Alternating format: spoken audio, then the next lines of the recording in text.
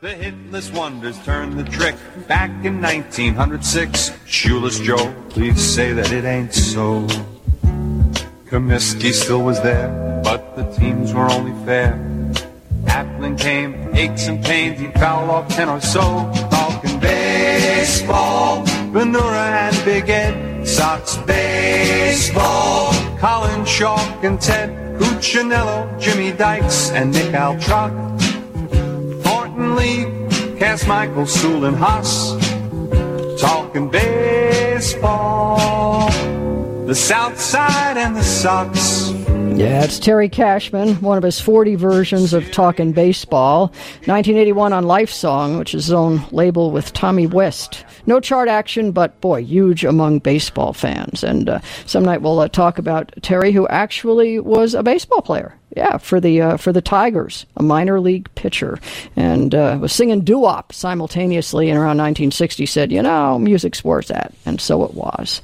So I want you to meet Ron Flatter. Ron is, we've been close since it was my lucky day when he had to be in Austin for non-radio reasons, and I got him as a producer, and I couldn't believe it because the job was so much less than he was so very capable of doing. But, hey, location is everything, right? Ron is all about radio, even more about sports, did sports talk all over the place, including ESPN and Sports 927 in Melbourne, Australia.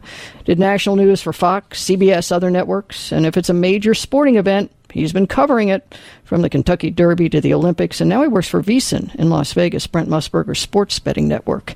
And when I want to know anything about sports, he's my go-to person. So, Ron, welcome. Yeah, it just means, Raleigh, that I can type the sports issues into Google a lot faster than others. Isn't that the truth these days? But no. When the posers try it, you usually trip them up pretty well. You and I are of a like mind in some respects on this, that when you and I are referring to our memory, the ago stuff is a lot better than the recent stuff. And the long-distance memory is a lot easier than the short-term memory. Oh, isn't that the truth? Yeah. So you could trip me up on something like, will it be Nick Foles or Mitch Trubisky who will be quarterbacking the Bears? And then you'll ask me, okay, well, then who's going to be starting on the offensive line? You'll trip me up, believe me.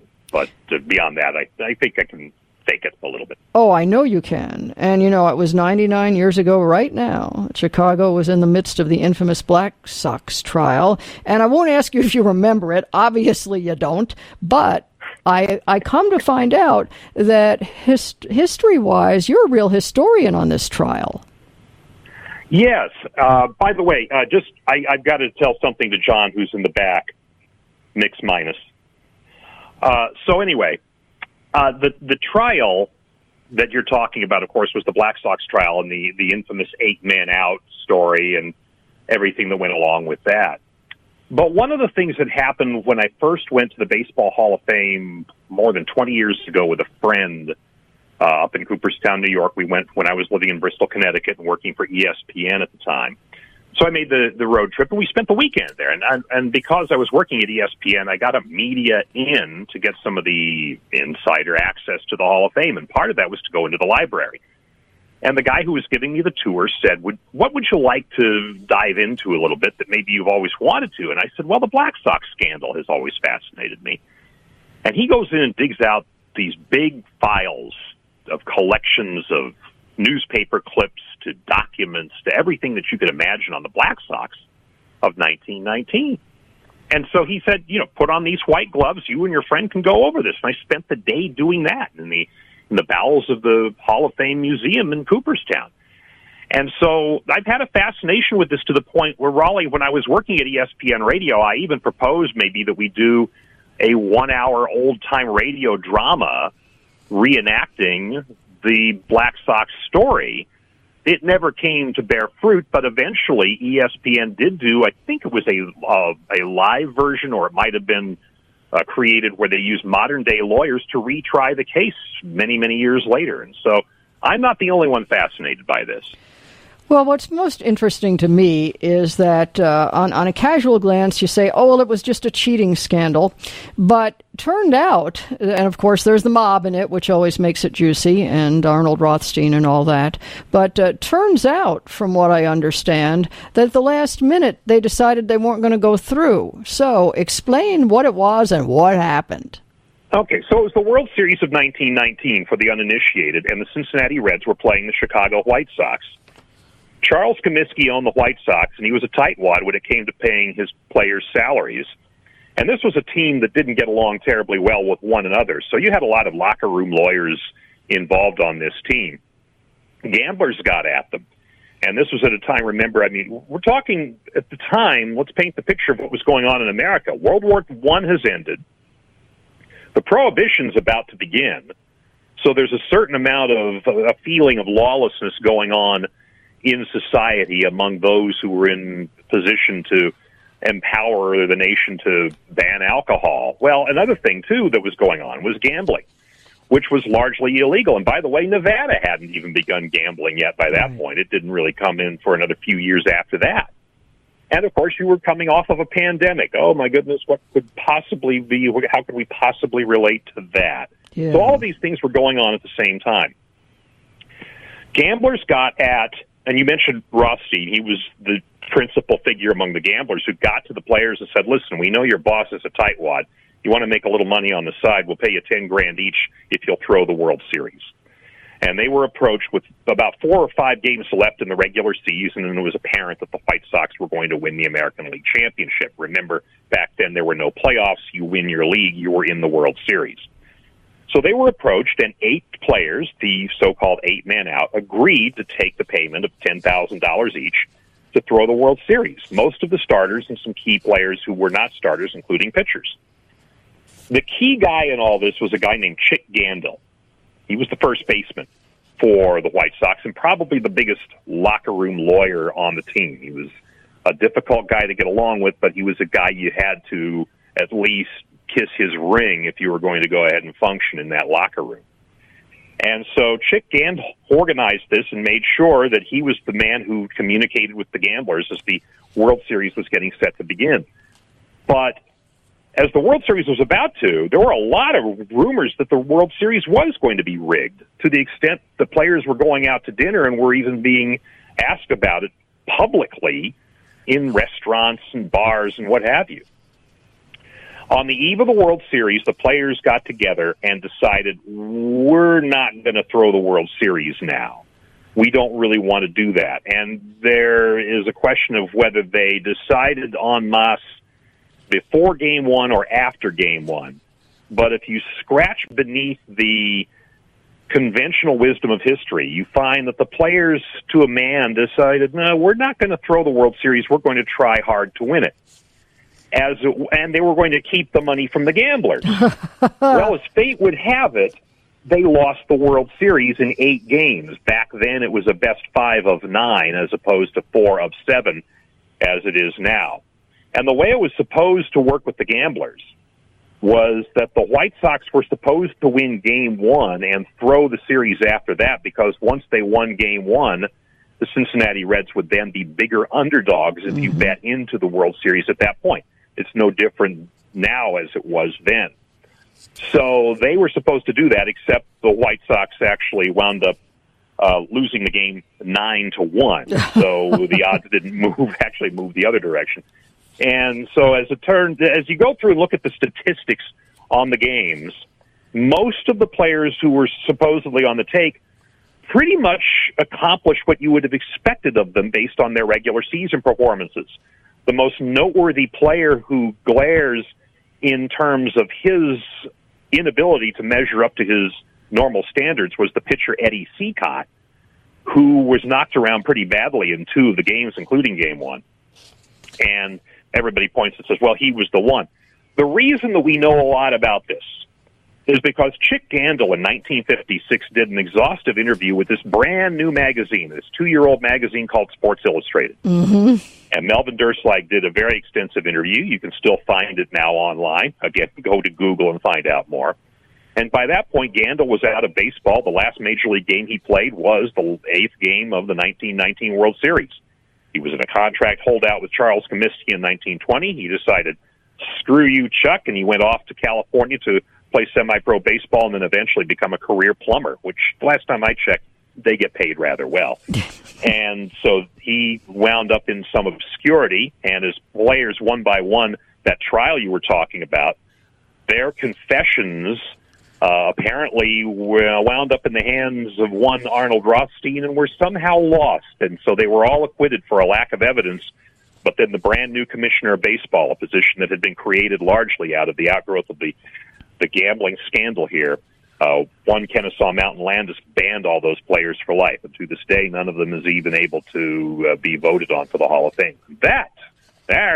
Now you know the rest of the story. Well, most people, of course, think of Shoeless Joe when it comes to this scandal, and from what I understand, he was not a ringleader. Some accounts actually dispute his involvement, but you looked at it exhaustively. Was he involved?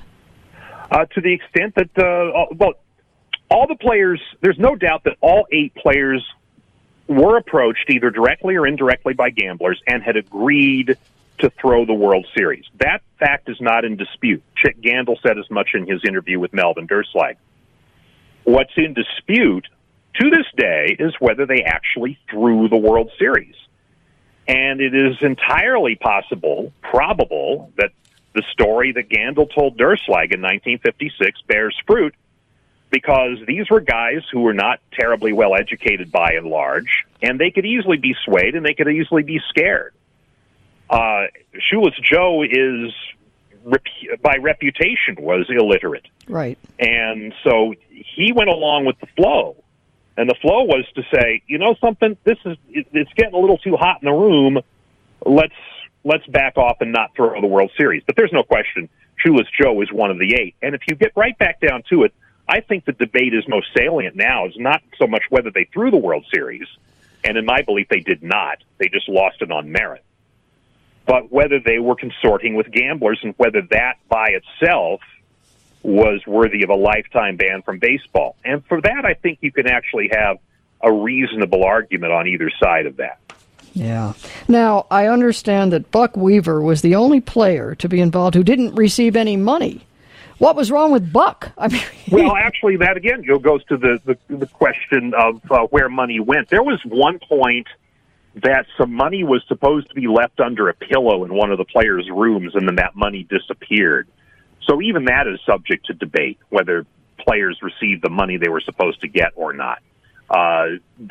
In fact, you read that interview again. I'm going back to the interview that Gandil did with Derslag, and he would tell you that a lot of guys weren't receiving the money. So there's a lot of these stories, Raleigh, that have become folkloric and they've become, for lack of a better term, wives' tales. But even to this day, I mean, we are now 101 years removed from that World Series and 99 years removed from the trial, and there's still a lot we don't know despite all the research that's gone into this. And again, it goes back to go to the trial, go to the criminal trial that had gone on. Why were these players all acquitted was the lack of evidence, and the lack of evidence reputedly is because Arnold Rothstein did away with it. But if we're to not believe everything about what we have been led to believe over the years about, say it ain't so, Joe, and all these things, well, why would we necessarily believe the wives' tales about Arnold Rothstein, too? So it does just get more muddled the more you pull on this thread. The trial, as they're saying, 99 years ago, right now, they were in the thick of this trial. And, of course, here they are all acquitted. What was the fan reaction to that? Parochial. Okay. You could imagine that in Chicago it was like, well, see, we told you these guys were all in the up and up. Say it ain't so, Joe, that kind of a thing. Okay. All right. But around the country, it's much the same as you would have now, where, for instance, let me give you an example from the team of my youth, the San Francisco Giants. Barry Bonds played for the Giants, and it seemed he could do no wrong when he was in San Francisco, and he was constantly cheered, and any accusation that he used steroids was debunked there, at least amongst the fans, but around the rest of the country, Barry Bonds was a cheater. In my mind, he was a cheater as well. But by and large, you go to what is now known as Oracle Park in San Francisco, the man can do no wrong. So it is really no different when you speak of the White Sox of 1919, the Black Sox, that on the south side of Chicago, they were fine. Now, on the north side, I would imagine Cubs fans were probably, feeling a little bit differently. Yeah, but back then, it was interesting, too. Both of these teams were pretty dominant for that time. The Cubs had come off of their World Series triumph not that long before. It was barely a decade before that they had won their last World Series. And so these two teams were contenders. And let's not also forget the Chicago Whales, who were playing at Weeghman Park. You ever heard of Weeghman Park? Yes. You now know it as Wrigley Field. It was actually built for the Federal League team that was the upstart because baseball was popular enough that it could support 3 leagues back then. The Federal League didn't last forever, but it still is the reason that we have Wrigley Field. Wow. Now, of course, then the upshot was Landis, the commissioner, banning them for life. What kind of reaction did that get from the fans? Same thing, much the same. I think around the country, remember you had that wave that I discussed already of wanting to get a hold of itself, the country was. Let's get a hold of drinking, and let's get a hold of drunkenness, and let's get a hold of gambling. Let's get a hold of the vices, for crying out loud. There was a Puritan wave that was going through the country at that point.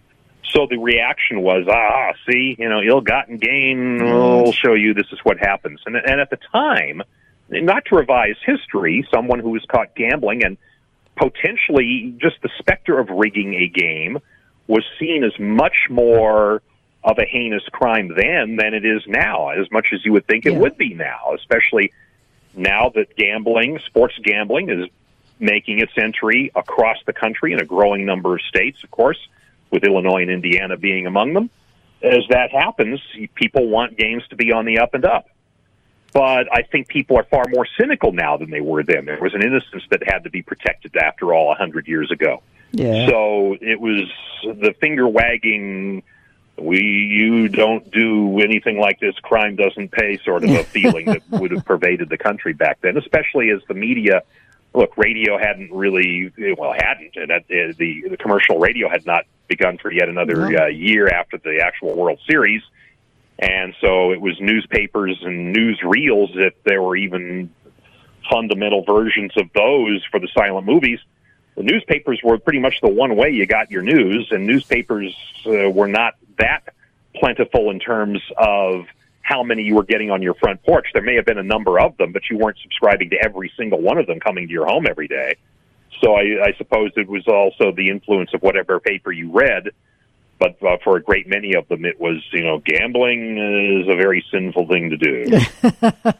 If they only knew. I'm talking with Ron Flatter, who works for VSiN these days, but has virtually worked for pretty much everybody sports-related you can imagine. If you've got any questions, and we are going to talk about baseball, not 99 years ago, but coming up later this month, by all means call us, 888-876-5593, 8888 ROLLYE. I'm Raleigh James. This is WGN Radio.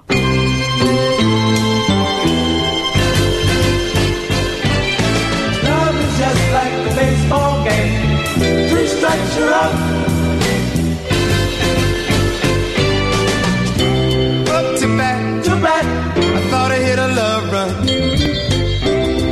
But to my surprise, I found I didn't hit none. Threw her love so fast, she put me in a daze.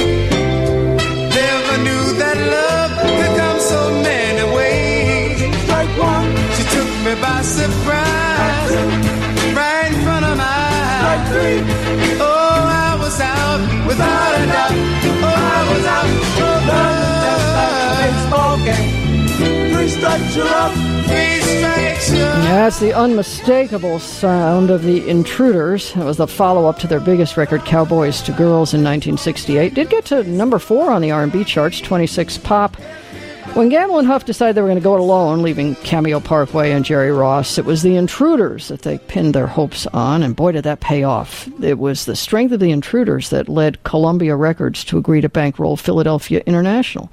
So the Intruders were the original sound of Philadelphia, and boy, were they distinctive. Little Sonny was the lead, and of course, they didn't rise to the level of fame that some of the other Philly groups did, and sadly, Little Sonny killed himself in 1995, and Philly jumped to his death from Philadelphia's Strawberry Mansion, 54 years old. No giant hits, but some great songs, and that was one of them. Don't ever hear that much anymore, but Love is Like a Baseball Game. And we're talking with Ron Flatter, who knows all baseball and much more. We'll get into Arlington Park as well. But so we've all seen the announcements, Ron. Baseball is coming back next week. How exactly is this going to work? I'm a little eager to see that myself, and maybe anxious is more the word. Home ballparks, they'll be devoid of fans. They're hoping to bring back fans in fits and starts going forward, but Major League Baseball did have a mass test of its players for the coronavirus and reported back that it had its number of players test positive, but it was a small percentage, I think under 5%. I may be wrong on the exact number. So they're emboldened by being able to go forward there. I think the plus for baseball being scattered around the country is something that I'm seeing in Australia. And you're like, wait, baseball in Australia, what do they have to do with each other? The Australian Football League and the National Rugby League down there, full contact sports, they've been able to resume and keep going even with the percolation of the coronavirus in Melbourne, where I used to live.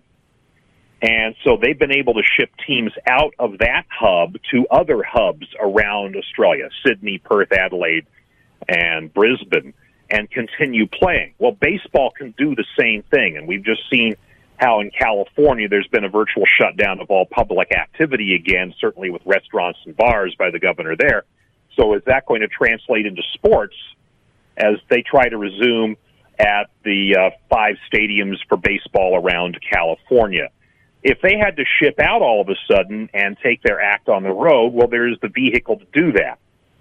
So I think they've got a little better fail-safe. I'm just not convinced that they would be able to implement that fail-safe because the owners and players just don't get along. They had to go screaming and kicking into the agreement that would have them play a 60-game regular season that is going to begin here late this month. So that said, it'll be a sprint to the finish line. Millennials who are easily distracted by anything that lasts much longer than a heartbeat might be heartened by the fact that the season will be done very quickly, almost as it starts, and they don't have to feel like this is a marathon. It will be relatively a sprint, but 60 games per team, and that's where it lies right now. It's interesting. Financially, the last I heard was that the players were holding out for their full salaries. Did they get them? On a prorated basis, and I don't know what the exact number wound up being. Okay. The economics of these things, I'm not plugged in on. I'll have to see how fast I can type in my Google machine on that. There you go. But in that, no, can I be really frank with you about this? I became so weary of all the negotiations over dollars, and I know I'm like every fan out there who was just like, get on with it. It just felt so much like 1981 again, and every time we've had a strike in baseball, 1994, which wiped out the whole season, and I felt like, I don't need to hear these explanations and excuses and even the arguments all over again. I've been there and done that. So I was just saying, let me know when the race is over with, tell me the results, and then let's get to playing the games. Now, the other financial implication, which you don't hear much about, at least I haven't news-wise, is normally you think that that attendance to these games is somewhat of the revenue picture, and now there's going to be nobody attending these games. How big a hit is that? Well, with television money coming in, and it's not even just the national package with Fox and with ESPN, but it's especially the local deals, your local television where you see Cubs and White Sox games on those channels. And that's, we're not just talking about over the air, but the cable package and all that. Right. That's where the money comes in. Right. And I would figure as long as that's there, then that is going to drive the engine. Now, it is a significant hit that you can't open the gates and sell tickets and beer and popcorn and shirts and pennants and all that stuff. Right. That's part of what the argument was about over the months that preceded this actual attempt to start the 2020 season.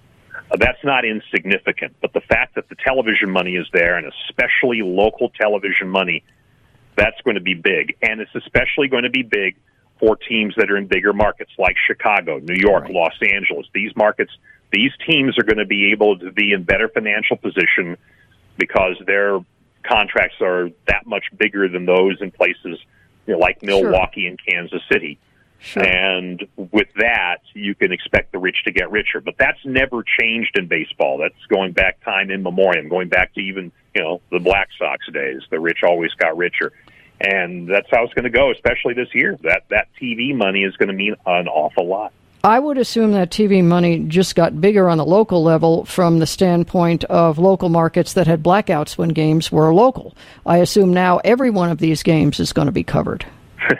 You would assume that. Yeah. Major League Baseball saying, no, these blackout rules are staying in effect. No. Now, if you... No. Yeah. Tell me, what logic, other than maybe the television station isn't on board, but what possible logic could there be in blacking out a local game when the fans can't go? It's the same question I have here in Las Vegas because we're blacked out of, although I think that's changing this year finally, we've been blacked out of Los Angeles Dodgers games because the Dodgers claimed Las Vegas as a local market. What? So too did San Francisco, Oakland, San Diego, the Angels, the Arizona Diamondbacks, and the Colorado Rockies. All claimed Las Vegas as a local market. Now, fortunately, most of the teams have allowed their telecasts to come into Las Vegas, but the Dodgers are an exception. So if you've gone even to a sports book to watch a Dodgers game thinking, you can go there and bet on the Dodgers. Well, you can bet on the Dodgers. You just can't watch the Dodgers. I think that changes actually changes this year for reasons that have nothing to do with the pandemic. It's just the long television dispute that the Dodgers had with their local providers and whatnot. That's been resolved after I can't remember how many years now. Yeah, but those blackout rules are still in effect. It's the same. It's all about the protection of the brand and the franchise and the distribution thereof, Raleigh. Never mind that they're cutting off their nose to spite their face. That's what it's all about. Majorly, this is how dumb this is. The San Francisco Giants and Oakland Athletics claim Guam as local territory, and therefore, if you are in Guam, you cannot see Giants and A's games. No, just no. There's a word for all that, and this word is insanity. This is just crazy. The word I was thinking of, you can't say. Well, that's right. That's right. Yes, and keep in mind that my first order of business, anytime I'm on any radio station, is protecting the license. So no. Don't even think about it. But you're going to hang up on me. Yeah, right. Exactly. So with that in mind, we actually I'm rarely, as you well know, at a loss for words. But the idea of protecting the brand, it would seem to me that the more exposure you got when the brand couldn't draw people to the stadium would be in your favor. I can't think of one argument against this. Think back to when radio first came along and broadcasts were being done of baseball games, and then television subsequent to that. Go back and you see that there were blackouts of radio broadcasts for fear that people would listen to the games and not come to the ballpark. The same thing continues to happen with television. Yes. And, yes. Well, wouldn't you think that the television the telecast of a baseball game is a wonderful 3.5-hour infomercial for that team? It's been proven. But still, there are those who have their feet dug in to say, no, as long as we televise these games, folks aren't going to come to the ballpark. Right. There's a certain degree of that, but then you get the money back in the rights fees you get for televising the games. Right. I understand that argument, and I could see both sides. But now we're talking about people can't go to the games. This is the big element in this. People cannot go. And I know. And yes, of course, the blackouts. The old Scotsman Gordon McClendon started that way, recreating it by hanging a bat from the ceiling. So there was all that kind of radio play-by-play. The Liberty Network. Yeah. Yes, that's right. The Liberty Network. You betcha. And but again, I need to regroup here. I can't begin to think of the logic. Okay, fans cannot go to the games, but it's not in our interest to televise them. Let me think about that a moment. I'm talking to Ron Flatter. I'm Raleigh James, and this is WGN Radio.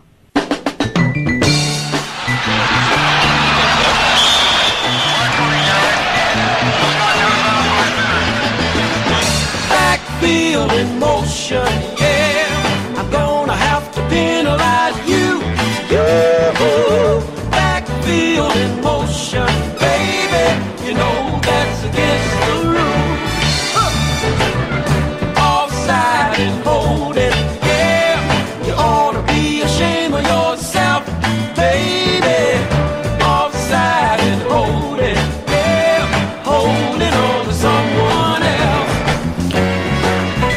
Yeah, I know we've changed sports a little there. Backfield in motion, Mel and Tim from 1969 on Bamboo. That was cousins Mel Hardin and Tim McPherson.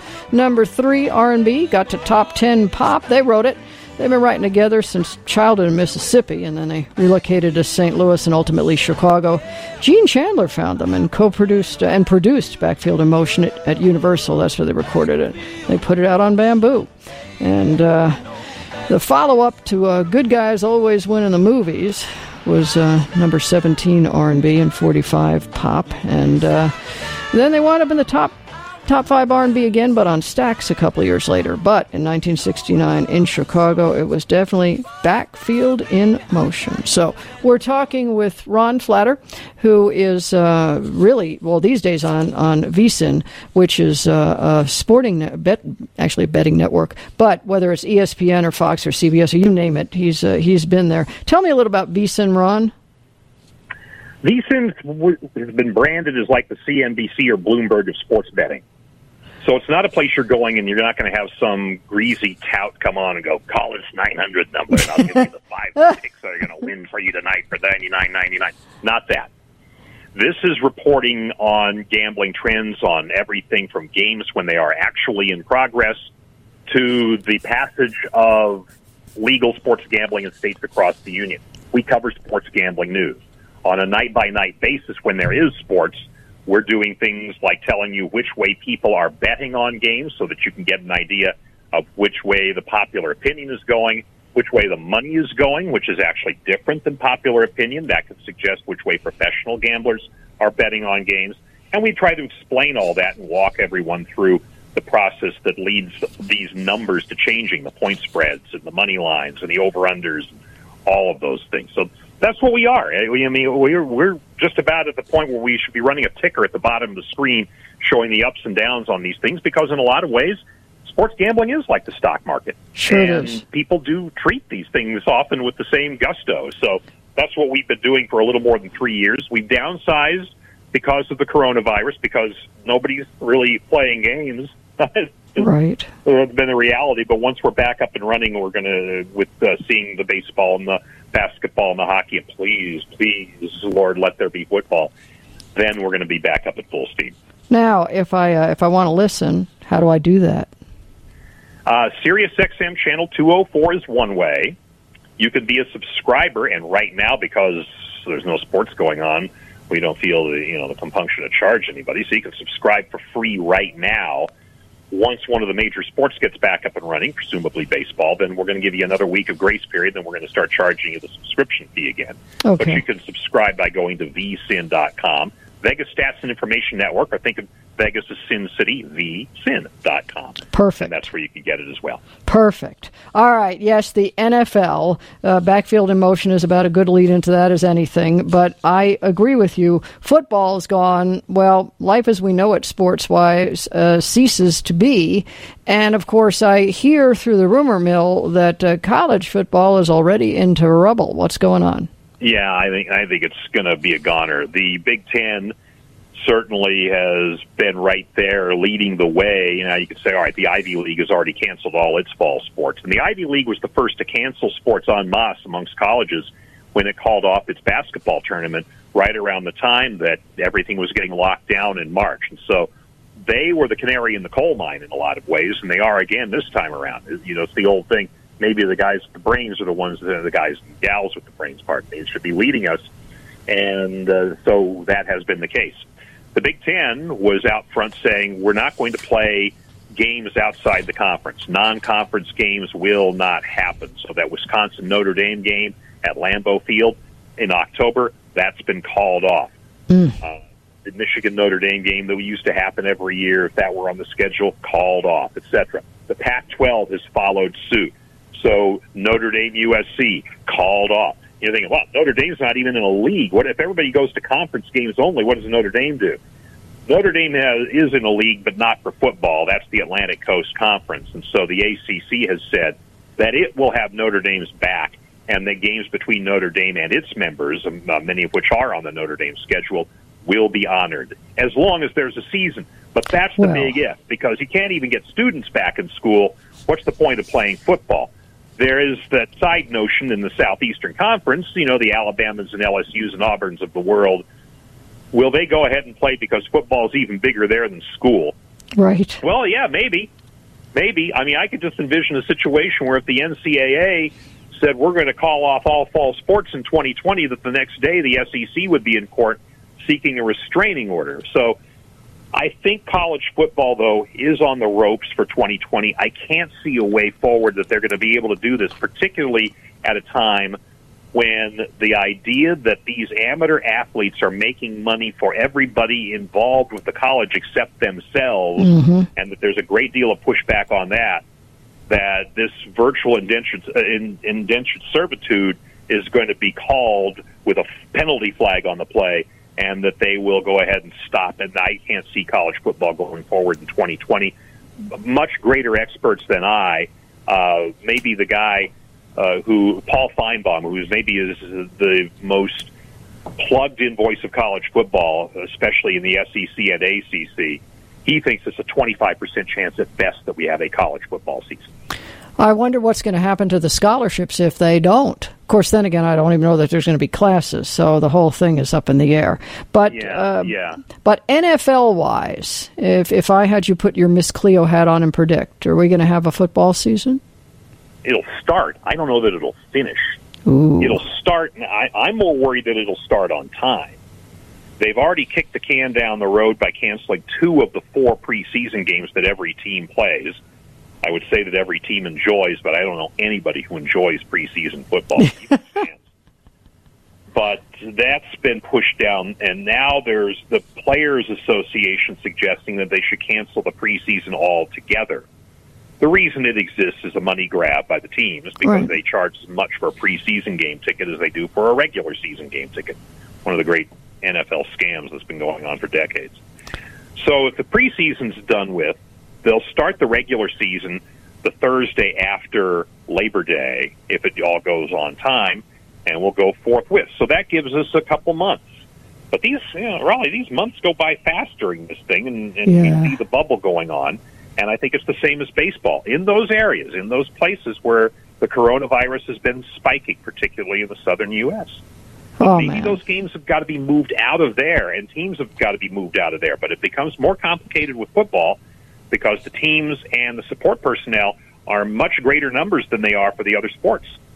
And if you're going to start doing that, you're going to be moving armies around. Then you're starting to concern those states where they would be moving with all the intrusion of all these folks for long periods of time, and how are you going to guarantee their safety, and how are you going to keep people in their bubbles, and all of that. But that's the challenge, and in part that's the challenge that all sports are facing. It's just would be in greater numbers for football. But because of the sheer amount of money involved with the NFL and the desire to get the season going, and everybody being stir-crazy, having been in home arrest for 4 months, I think they'll start the season. I'm just not sure they're going to finish it. Interesting. As you're describing all that, I see an entire new category of betting on whether the games will be played, not the outcome of them. This could be... sure, you can bet that. Can you really? Oh, God. Yeah, you can bet anything offshore. Well, there is that. So, well, the Washington Redskins abandoned their nickname today, so there's already betting on what the new nickname will be. Perfect. The Red Bills are 3-1 favorites. Oh, no. Really? Yeah. Oh, dear. For the red-billed hawks in the area, don't Yeah, well, of course, yes. Absolutely. Of course. Yeah, right. And we didn't even get into Arlington Park or what the MLB Network was doing regarding re-airing the 1984 Ryne Sandberg game, so that's a reason to have you back again. Will you do it? Okay. All right. And I'll try not to, put your license in peril. Thank you. Thank you, Ron Flatter. Thanks for joining us.